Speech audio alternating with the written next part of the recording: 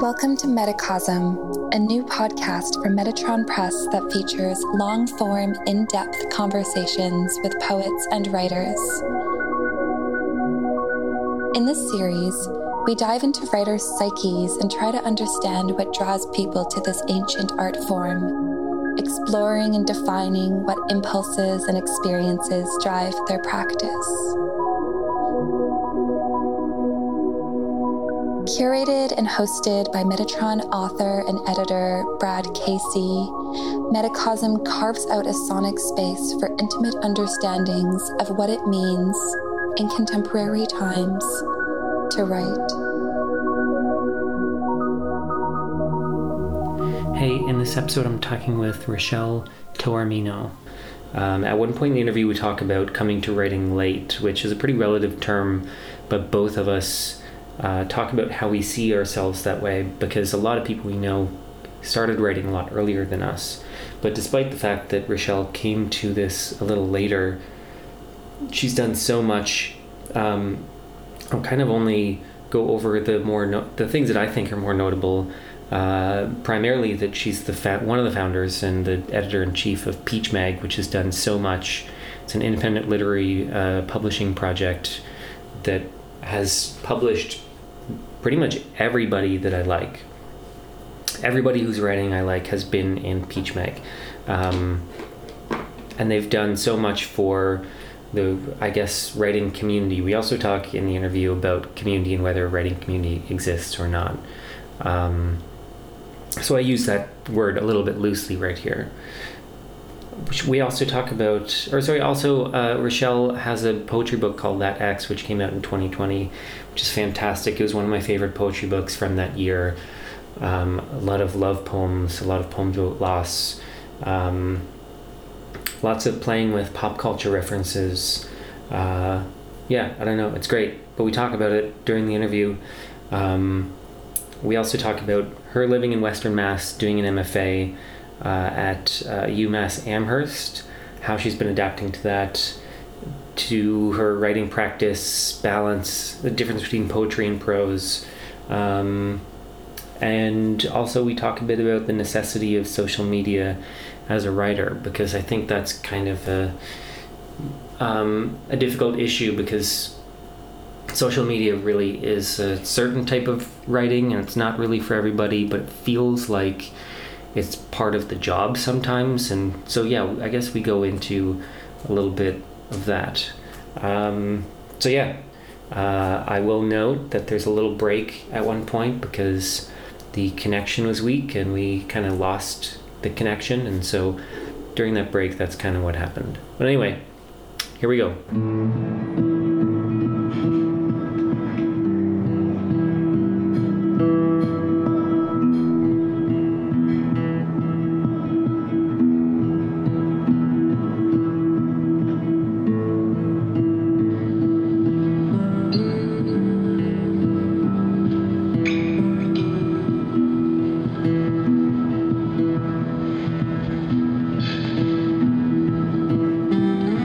How's the new place? It's coming together. I love it. I love like fixing up a new place a little bit, painting and hanging things, making it like a real space. Get a lot of joy from that. Yeah. So How long have you been in Western Mass now? 2 years. I'm going into my third and final year. Yeah. How are you enjoying it's an MFA you're doing, right? Mm-hmm. Yeah. I mean, it's fantastic to have just like this be my main focus for such a long stretch of time. I'm really lucky. Mm-hmm. I just kind of, it's a really immersive experience to just think about reading and writing all day, every day for 3 years. So I'm very lucky. I'm really enjoying it, learning a lot really quickly. Yeah. Tell me about the details of it, because I haven't done an MFA. I don't really know. Oh yeah.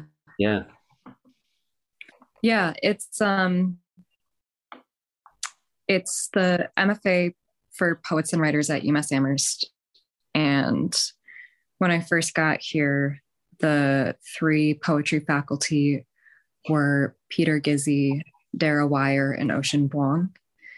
And we had a visiting faculty member, Cynthia Cruz, and then there's other professors in the English department, like Martina Spada. And now Dara and Ocean have both moved on from the program. And we have a new person coming in, Abigail Chabot-Noy. The visiting professors next year are C.A. Conrad and Hua Win. And it's just, it's dope. I just get to like study with these incredible poets and learn from them and get their reading lists and get feedback on my own poems from them. So it's been just kind of crazy and great. Yeah, I don't know. Some people get like super senior, or not super senior, what's it called? Senioritis when they start to get toward the end of the program, but I'm starting to get anxiety because I just like don't want it to end. Yeah. We also get to teach, and in terms of like the rest of the work world, I guess like, it's not a great salary, but in terms of MFAs in the US, the stipend is pretty high. Mm-hmm. So we get to we actually get to live off of it in most cases. It's a frugal life, but there are some MFAs that you really can't just completely do the MFA. You have to work a second job or, full-time job, or I don't know. But the teaching is great too. We can teach creative writing. We can teach the summer camp for teenagers. It's really kind of like holistic. Mm-hmm. What made you decide to go and do your MFA in the first place? Yeah. I had felt like I had taken my own poetry as far as I sort of could. I was editing That X, my first book at the time, that I applied, and doing sort of, final line edits on it, and just kept feeling like I was running up against a wall of like what I just thought poems could do and be. And a lot of people around me had done MFAs or were doing MFAs, and I applied and got in and just was so psyched about it. Yeah. When was that? This was back in the fall of 2019. And okay, let's talk about That X. Okay. What was when was that written, and like under what circumstances? Where were you? Yeah, the earliest poem in the book is from 2015, and I wrote it in Granada in Spain, the south of Spain, when I was living there. And then I guess the oldest or the youngest poem in the book, I wrote maybe like the day before the line edits were due, plus an extension. Thank you, Big Lux. So it's like a 5-year-old window in which I lived in Spain, various places in Buffalo. Yeah, tell me about the writing of it, because I sat down with it. I got it when it came out, and I loved it. And I sat down with it 2 nights ago to reread it. And to me, tell me if I'm wrong here, it feels like the first half of it feels like there's so much longing and there's so much like loss, and it feels like a lot of meditations on loss and reaching out and just not quite touching something. And then there's a real turn at Rascal Heart. I think it's a very beautiful love poem. And at that point, everything seems to sort of come together for the speaker, and there's a lot of exploring of love at that point. Is that absolutely. That's spot on. Yeah, the first half sort of like finds we start like having found the speaker in a state of heartbreak without commenting on what exactly happened. It's not narrative. It's narrative in mood, but not really in story. The first half, I agree, is like completely about longing and grief and loss and, finding power in oneself and one's friends and, media representations of heartbroken people. And then the second half is a sort of like attempt to fall in love again. And there's a lot of stages of, crushing and also longing and fighting, but, that sort of desire to love again, that sort of faith in love as this transcendent experience, I guess. But I also, I just wanted it to feel fucking fun too, because that's how love feels for me, at least. Yeah. The book, I imagined it as like a sort of mixtape, one side being the sad side and the other side being the happy side. And Rascal Heart kind of feels like the climax of the happy side of it. An earlier version of the manuscript was called Rascal Heart, and sometimes I regret not naming it that. Why did you call it that X? I wanted to name it after the speaker, and I wanted it to kind of infer a dynamic between two people in the title itself. You don't usually, when you use a word like that and you're talking about a person, there's this sort of implied other person doing the sort of pointing. And I wanted to play with that a bit, because the book is about relationships and sort of discovering yourself through relationships and friendships and media and like all of those types of things. So I wanted it to sort of represent a relationship in the title itself without doing it too like on the nose. And then I thought it would be fun to subvert the sort of like crazy ex stereotype.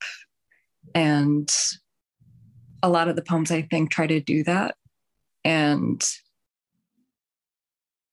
it just seemed like the most succinct way to kind of sum up the energy of the book.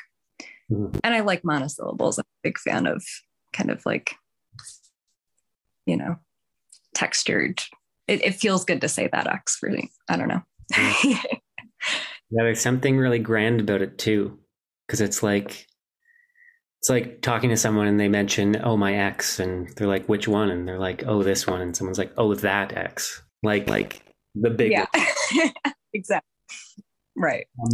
Exactly. And there's something really dramatic about that, and I wanted to bring that kind of drama to the book. It's got this very hot pink feminine cover and kind of looks like a tube of lip gloss or nail polish. And I just wanted there to be that kind of performance of dramatic femininity right from the get-go. And I think the title and the cover together really set that mood.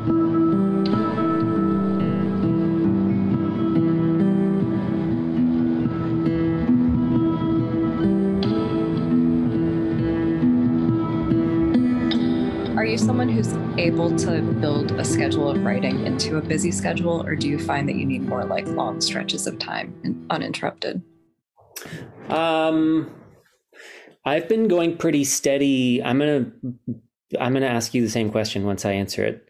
But I've been writing pretty steady since like December, maybe January.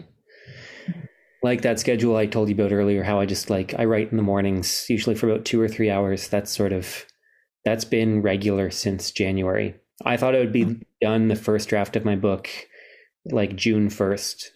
And it just keeps going. That's great. Yeah. But I needed to take like a week away last week, just sort of, I don't know if you've ever had this where you just feel like you've done so much and you're looking at your manuscript and it's just like, I don't know how much more I have to offer to this. Or can I like keep this magic going? This magic that I've captured, can it keep going to the end? Like maybe I've lost it. Maybe I don't have anything else to offer this. And you have to just sort of sit in front of it and keep like looking at it and reading it and adding little edits and trying to write something until it comes back. You know what I mean? Yeah, I do know what you mean. I've never written fiction of that length before, so I don't know honestly how people sustain that magic for that long. Mm-hmm. But I have had that experience before with poetry, and I guess in smaller bursts in that case, but I actually find it more helpful for editing, you know, to have the magic be the drafting and the first drafts and or sort of the earlier revisions, and then to walk away for weeks or months and then be able to come back when, you know, that fire has burned out a bit and be able to really revise with just an ear for sound and form. And I don't know. I have a hard time sort of getting back into the feeling of it once it's burned out, I guess. Maybe that's for the best. I agree with that. Like, especially, I think both fiction and poetry, often what I do is I just write without even really thinking, and I just like burn it out. And then I come back and I edit it. Mm-hmm. And that's, when you say like, that's when the magic happens, pretty much. That's when everything sort of makes sense, when you can, that fire's been burned out and you can look back at it and just make sense of whatever it is you put on that page. But what's your general practice like? I'm more of a sprinter, I guess, in that analogy of the sprinter versus jogger. I'm definitely more of when it comes to drafting, I will like write down lines all week as I'm like reading or just out in the world. And we'll have like 1 or 2 extended periods of time, like 3 to 6 hours, where I'm sort of collaging it all together at the end of the week. Mm-hmm. I feel like I work more by collage than sit down, have an idea or a feeling for a poem in mind, and it just comes out. I very rarely write something start to finish. But I'm trying to experiment with new processes. I've been writing in that way for as long as I can remember, poems at least. And while I have this time right now, I'm trying to experiment more with writing poems start to finish, or, you know, just trying not to think about the poem as much as I'm like, leave that for it. I will like edit as I'm going sometimes, especially because I work on a word processor. I very rarely write things down by hand when I'm drafting. Right. And so I'm constantly like agonizing over one word or break or something, that sort of, then I pour all of my focus into that instead of on the actual, the feeling sort of dies out sometimes. I like get ahead of myself in the morning, trying to get into more like meditative states instead of just the collage method I've been doing since forever. Mm-hmm. You must have so much. I mean, being in an MFA and having like teachers and peers and mentors around you, there must be so much opportunity to explore like new ways of writing, new ways to approach your practice. Yeah, for sure. It's been really fun getting to know the other poets in my program, especially, and just learning the different ways that everybody writes. There's one woman who is a big, like, start to finish poem person. She'll go to a cafe and leave with 3 drafts of poems. It's completely foreign to me, you know. And then there are other people who are more like tinkerers, and some that fall right in between. And it's interesting trying out these new techniques and being exposed to it. It can't be understated, like, how wonderful it is to be around.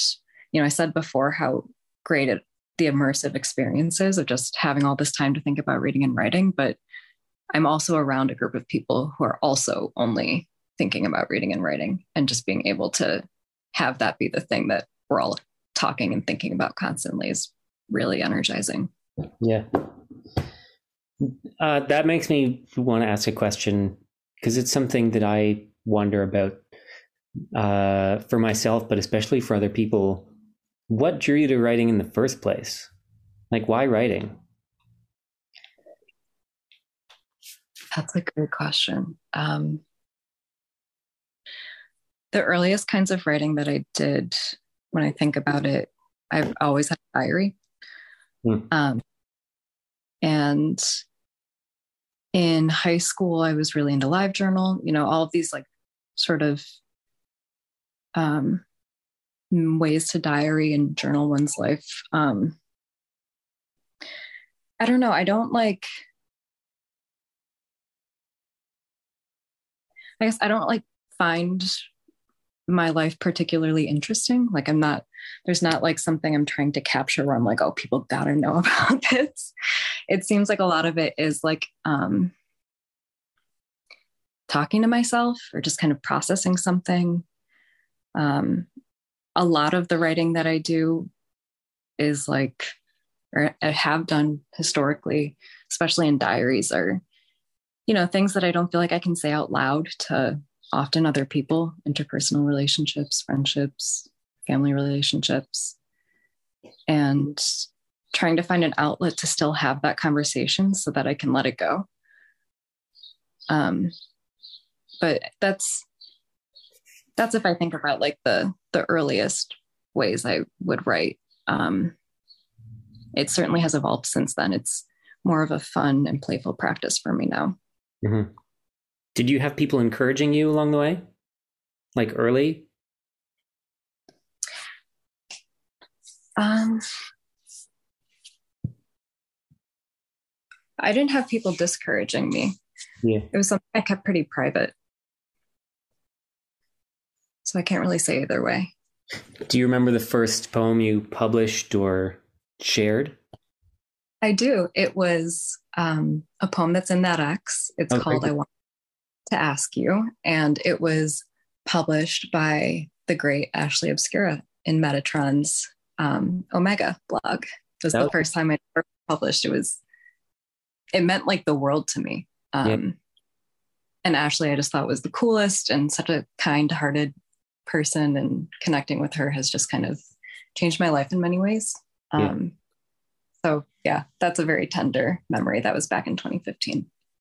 Wow. Mm-hmm. I guess I just have this whole image of you that you've been writing for so much longer. Because you've done so much, especially like, let's talk about Peach. Like even doing Peach, that feels to me, I think I came to writing a little bit late.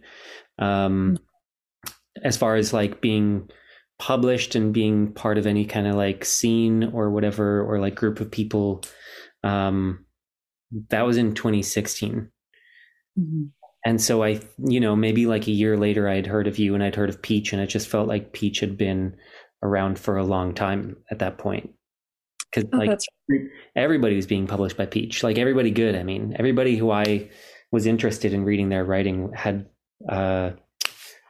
like Peach Mag in their like bios or whatever. Yeah.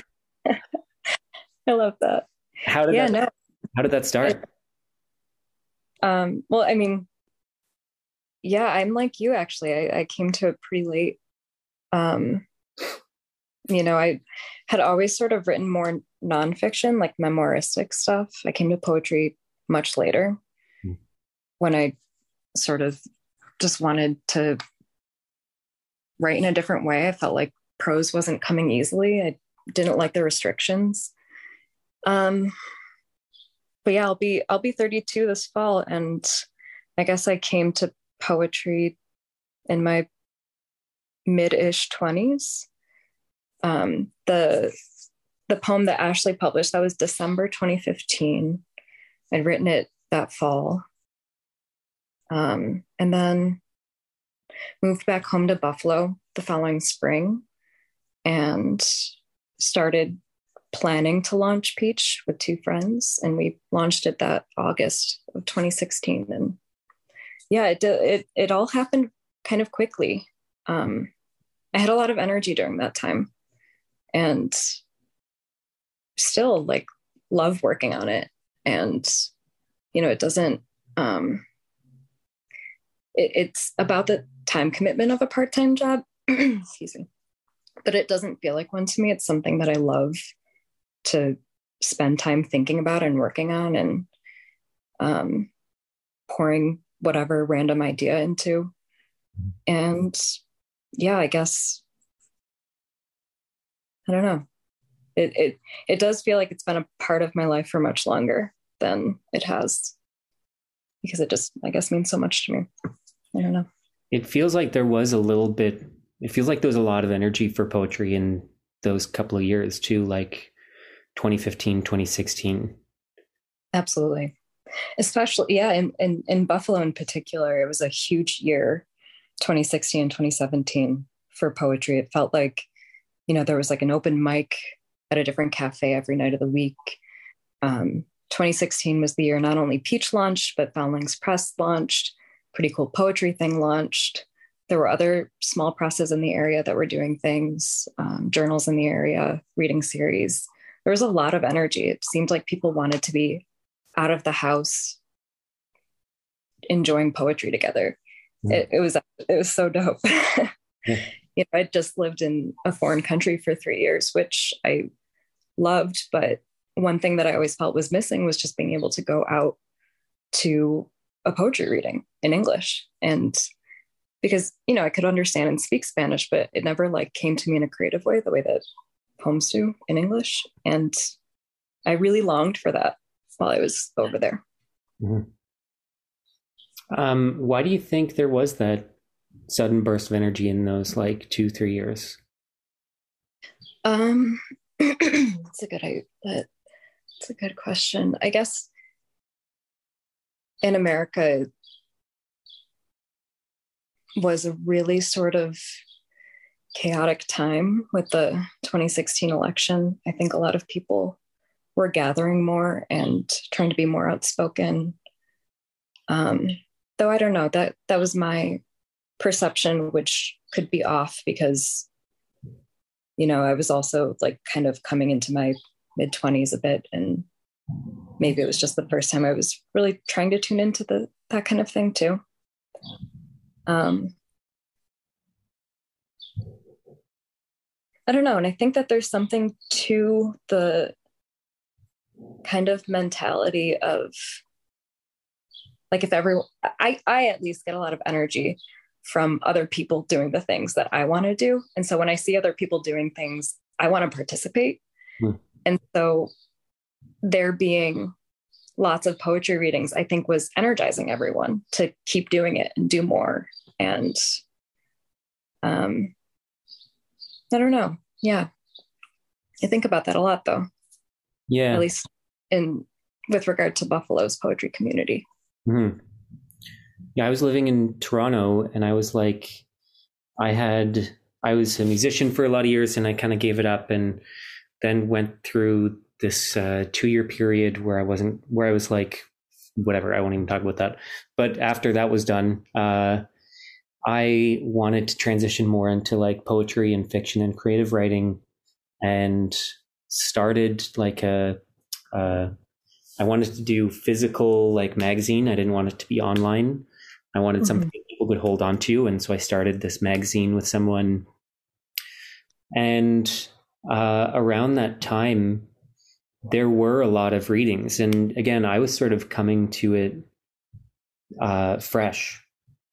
And it seemed like there was so much energy, and I didn't even know that this existed. There was always like painters and digital artists and writers, and like anybody who worked, musicians, anybody who worked in creating art were suddenly doing poetry readings in like art galleries and in abandoned spaces. And I wasn't around for alt lit. That was like, me neither. yeah.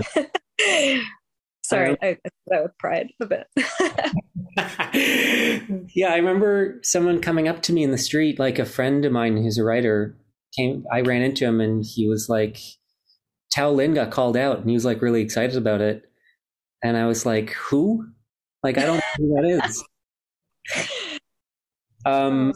But I think that something, I don't know, I guess something sparked with people from that. And I think that a lot of people wanted to like run with what it should have been, you know?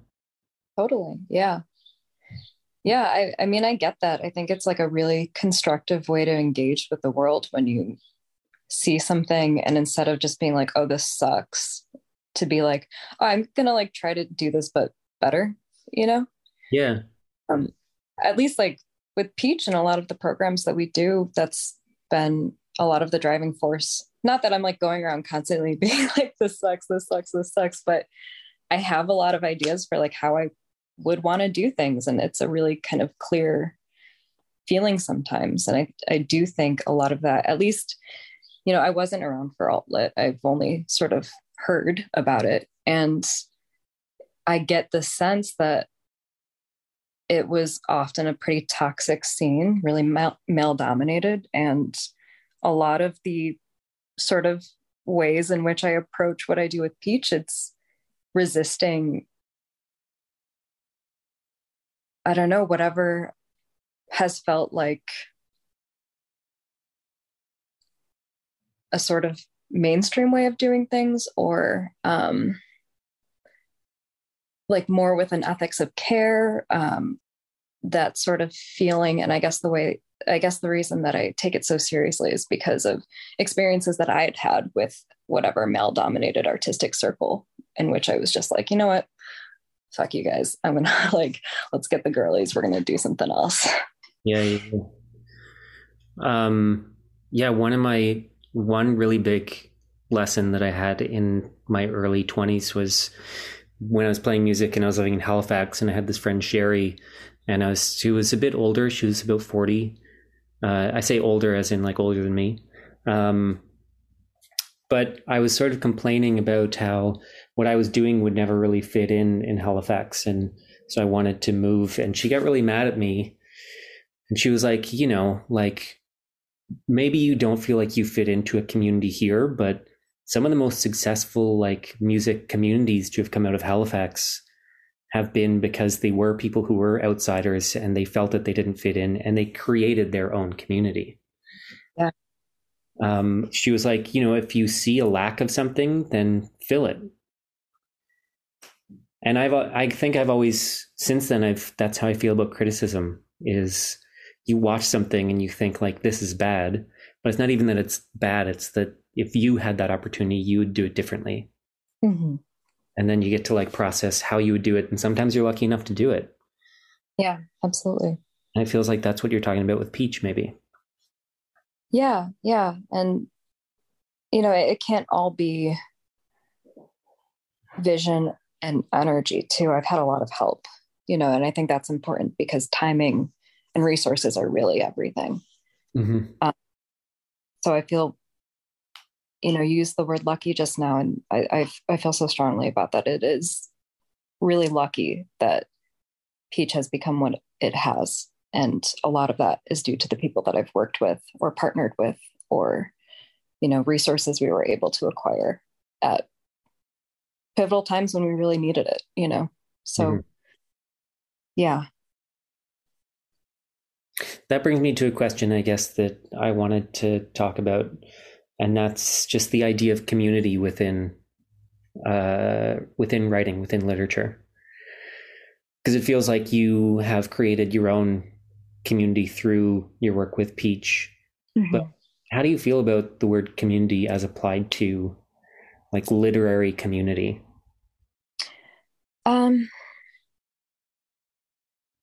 I guess I feel the same way about it as I feel any kind of like broad brushstroke. This is the like fill in the blank community. I don't like think there is a literary community. There's you and your friends, and there's the people that you connect with and care about both actively and, you know,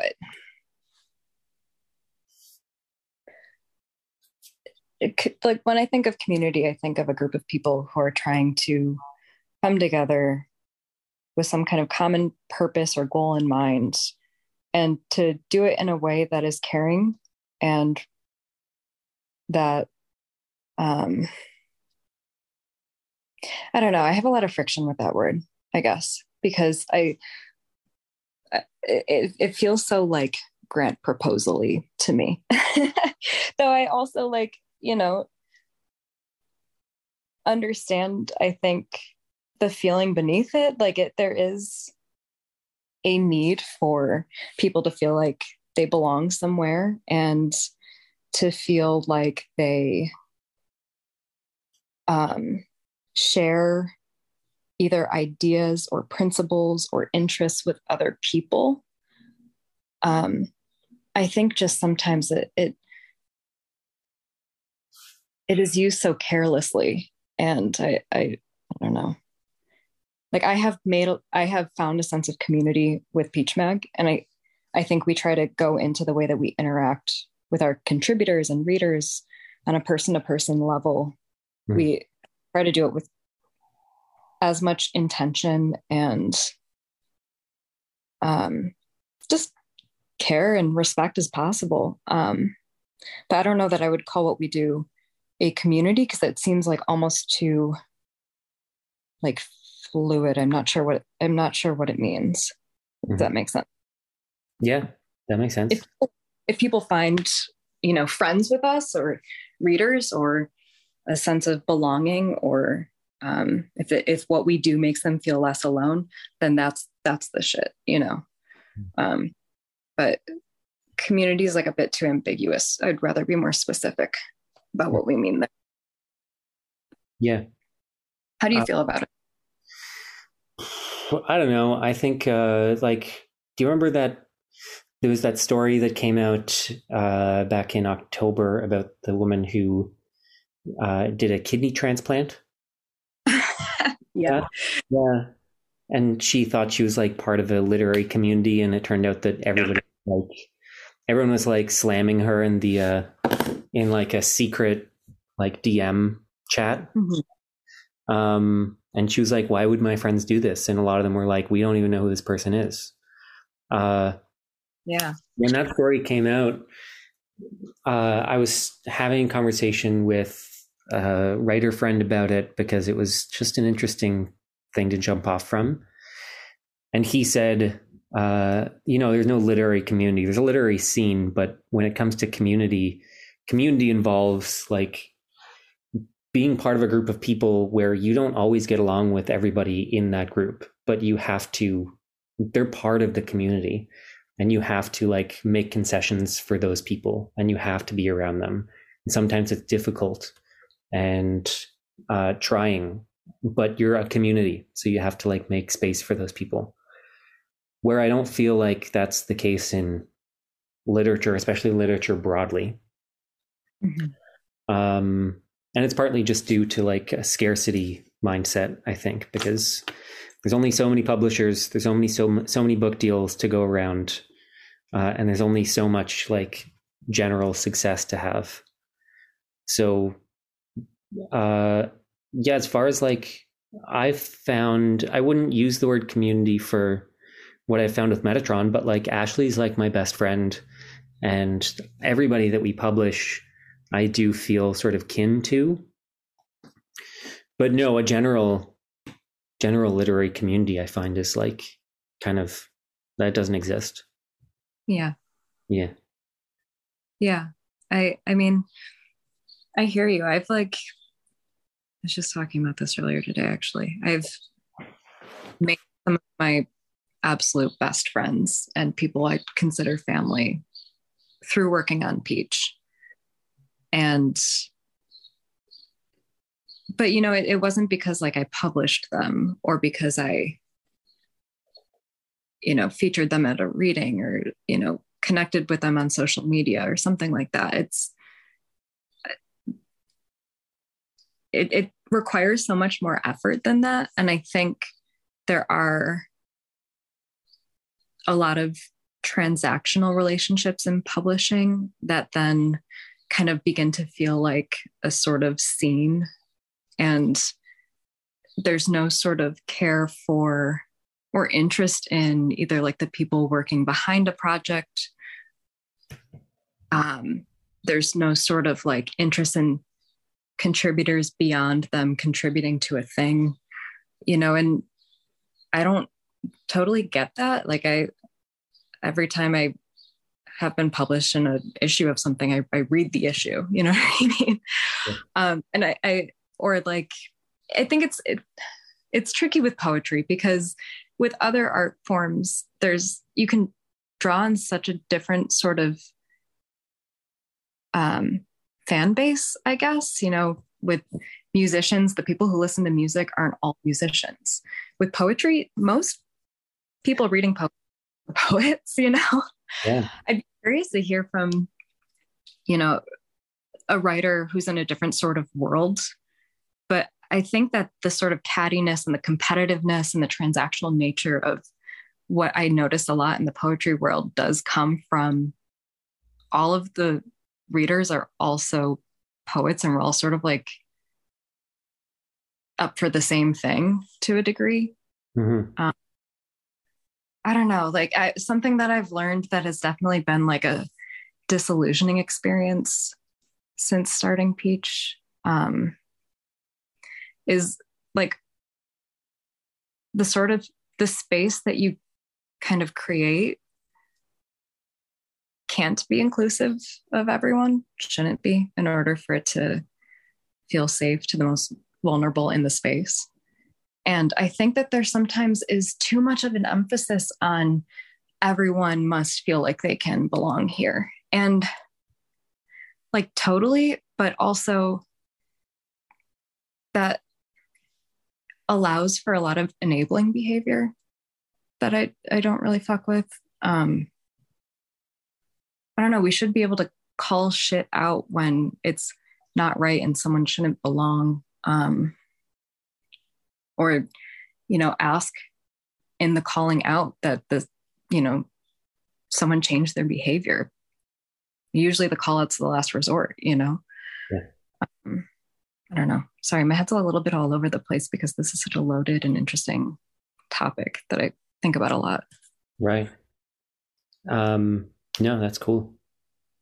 I think also you made me think of something just now also with like how other poets are the people who read poetry, and it is very like illusory. The success of poetry is very illusory because like, I'll talk to my friends who work in other art forms, and I'll mention someone like Ariana Reigns, who seems like one of the biggest poets currently. And they'll be like, I don't know who that is. Like nobody knows who that is. Of course, knows who that is. Very humble to be around people who aren't poets. I can't recommend it enough. Yeah, it's not something that I've created by like consciously, but I don't have many writer friends. Mm-hmm. A lot of my closest friends are like, musicians, visual artists, like my friend, like a stylist. I'm just sort of like thinking of all of the people I'm close to right now. Like, like not many writers. And it's not a conscious thing, I don't think, but, and I don't want to say too much. I don't want to shit talk writers too much because I'm scared I'll get in trouble. I'm just not a neurotic person, And I have a lot of trouble being around people who have neuroses, and a lot of writers are neurotic. And like, that's cool. Like, anyway. I am neurotic, but I have a lot of people around me who are not and who are down to be like, Rachelle, shut the fuck up. I found that's the trick for me. Well, I've met you twice and you seem very fun. Yeah. I mean, I like to have a good time. but I'm down to party, but I'm not denying that I'll spiral for maybe like 3 hours the next day over something. I don't know. I don't know. That's a lot of things though. That's not just. On the topic of you being fun, let's talk about online presence, because you're very funny on Twitter. Thank you so much. And I noticed that you sometimes come on and off of it. How much? Because this is a question, actually, someone posted the other day asking how much other writers feel that having an online presence is necessary for their job versus not being on it and having much better mental health and probably a much better life. Like, do you think it's necessary to be on social media as a writer who is publishing? And yeah, I mean, sadly I do. I think that it's an easy way to connect with other writers, discover new writers, put your work out there and have fun. Honestly, I never really felt like, I don't feel like I've ever I don't get Instagram. It's one platform that I don't like think in Instagram posts in the way that it seems to come sort of naturally to some people as a format. And Facebook is hell. But Twitter's fun, and you can just kind of like fire off a tweet that is low stakes, and you don't have to think about everyone you ever went to high school with or your family members seeing it, because hardly anyone's on Twitter. Besides, like, I don't know, in my world, hardly anyone's on Twitter. But yeah, I mean, it's an easy way to kind of put yourself out there, I guess. I've had to establish some stricter boundaries with myself in recent years. There was a point when I was just spending too much time on my phone. I'm sure as many of us were kind of in the beginning and middle of the pandemic years, which is still ongoing, but when we were quarantining and sheltering in place more. Yeah. And I don't know, I love Twitter. It's a fun place to be. I just like to make jokes sometimes. Like, I don't take it that seriously, but I do end up spending too much time on it. And I do see things on it that piss me off. And then I spend a lot of time being pissed off about the thing that I wish I could spend that time doing something else. So I've tried to be on it less lately. But yeah, I do think that writers especially need to have at least like a Twitter. I don't know so much about Instagram. I guess visual artists maybe on Instagram, musicians on whatever they do. It's just the way that people, I hate to use the word consume, but consume media. Yeah. It's not like people are buying lit mags in indie bookstores at the same rate as they're discovering poems on Twitter. Right. Do you know any writers who aren't on it?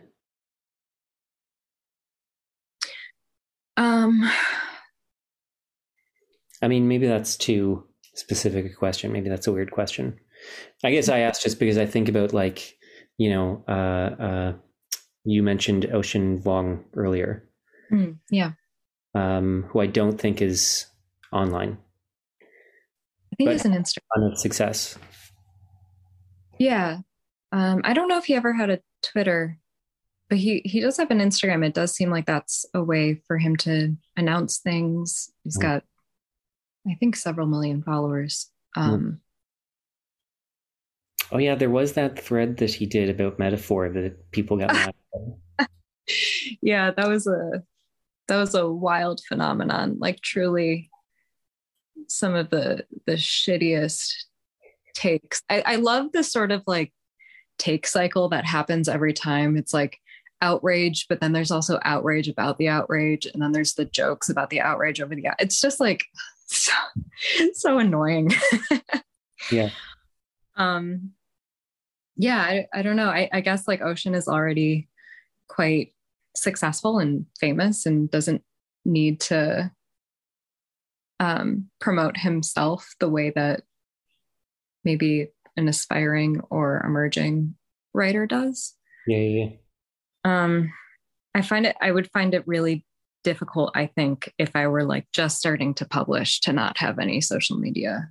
Right. About, and that's not to say that you can't like write and enjoy writing and have a relationship with writing that is meaningful, and not dominated by publishing or career shit. But I think if you do want readers, if you do want to seek out opportunities, whether it's financial or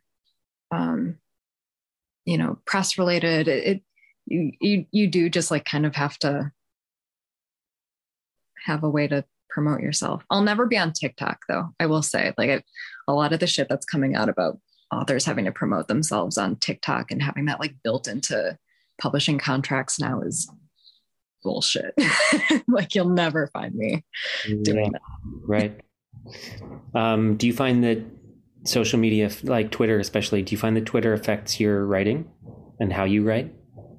I talk about like collaging, or I talked about collaging, like when I had like a, very small Twitter account with like 200 followers, I used to, instead of writing things down in my notes app, I would just like tweet out lines or images, things I saw. And then I would use that to draft a new poem. You can find lines from You Up and some of my tweets from 2016. And I find it great for writing in terms of discovering new poems. Like I'm someone who has to be reading poetry in order to feel inspired to write poetry. I get a lot of energy from reading other writers' work. But increasingly I don't use it for that. I have a Twitter list called My Actual Friends, and I try to go on Twitter maybe just like a couple times a day. I'll like check that Twitter list to see if my actual friends have tweeted anything. And then I'll log off. And I'll check the Peach account too and check our contributors list, see if there's new news, things like that.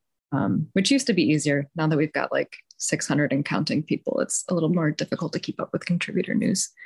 But yeah, I don't know. It used to be great for drafting. Now I just use it for cracking jokes with my friends. Right. You mentioned influence. Who are you influenced by right now? Who do you like? Who are you reading? Yeah. Hell yeah. I love this question. Summer vacation is so fun.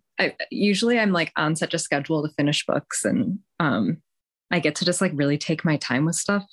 Right now I'm rereading a lot.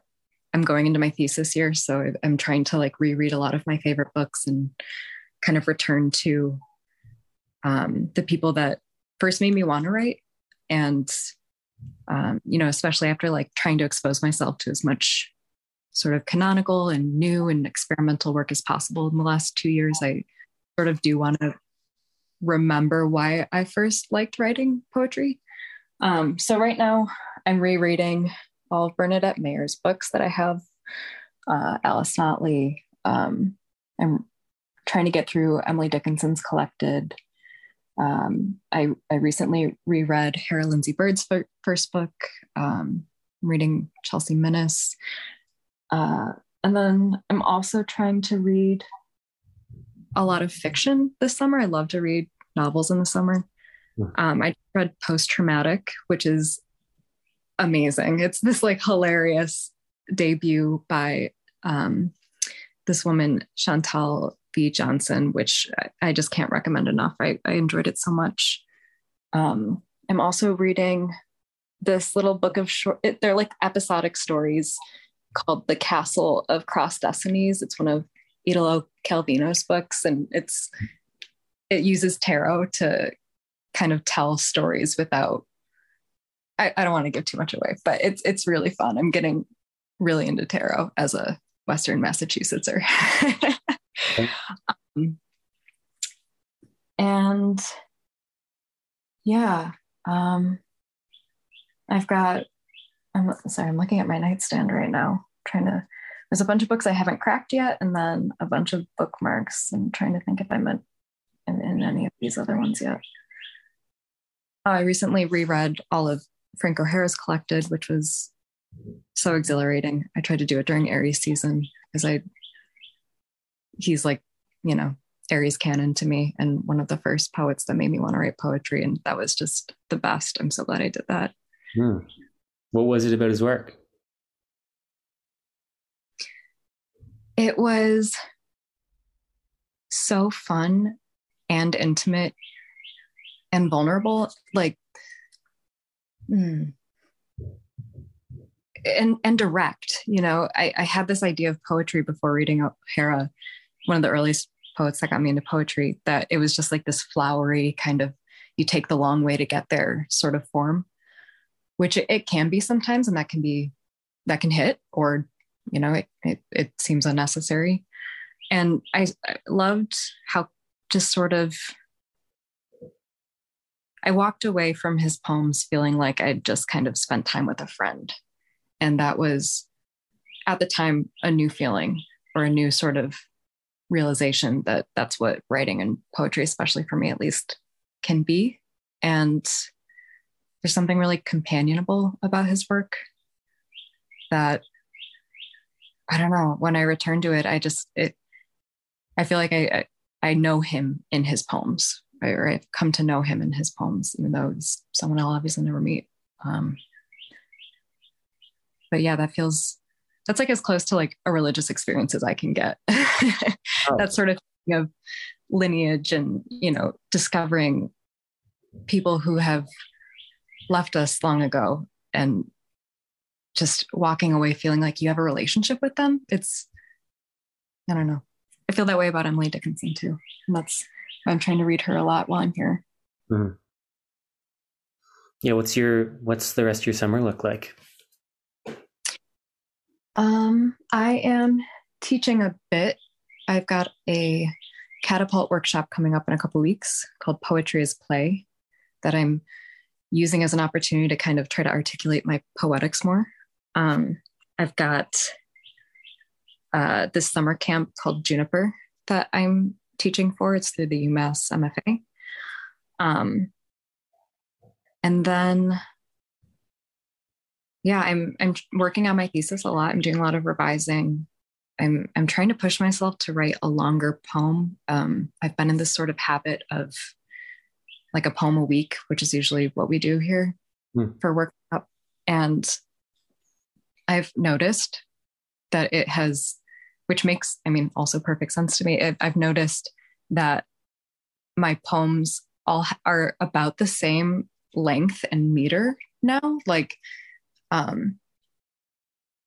when you're on Twitter a bunch, you start to think in tweets. Yeah. The form dictating that.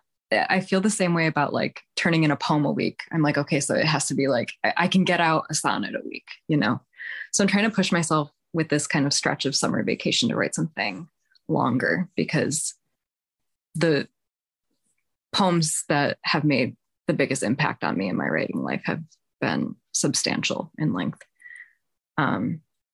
So I would like to do something like that. I'm also, I don't want to say this because you're an actual fiction writer, but I'm trying to write fiction for the first time. And it's really fun. Why do you know? Sorry, what'd you say? Why do you not want to do that to me? Because I don't know how to talk about it yet. See, this is where I'm neurotic. Yeah. I can be a bit of a, I guess, perfectionist. I feel really, it is sort of that like honeymoon phase with it, where I'm just like really falling for this project that I'm doing without totally being able to articulate what I'm trying to do yet, or why I'm finding it interesting, or what I think it's doing, which is beautiful. That's like my favorite kind of headspace to get into for art. But I'm like, fiction is just like a different beast to me. I don't know if it's going to go anywhere. I don't know if I'm going to finish it, or if it's just like something that I'm enjoying and that's helping me sort of make sense of a couple of things in my life. And I don't know. That's cool. Yeah. Writing's a gift, however the form takes. Yeah, it's fun. It's the second I realized that like fiction can just be like lying. Yeah. It's like, why write memoir when you can tell the version of the story better?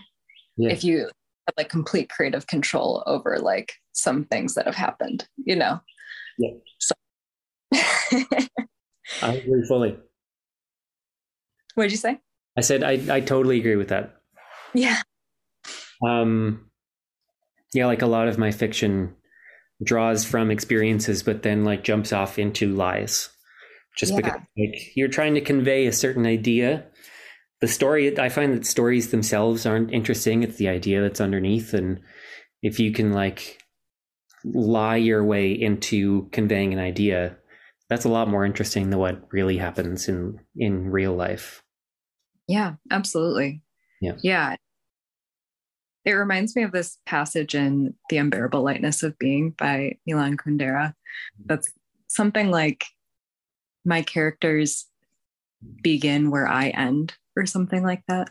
And I feel that way right now. It's like, wow, all of these conversations and arguments that I like rehearse in my head sometimes, like, oh, I should have said that. It's like, well, what if I wrote that down, what I would have done in that situation instead of just like ruminating on it?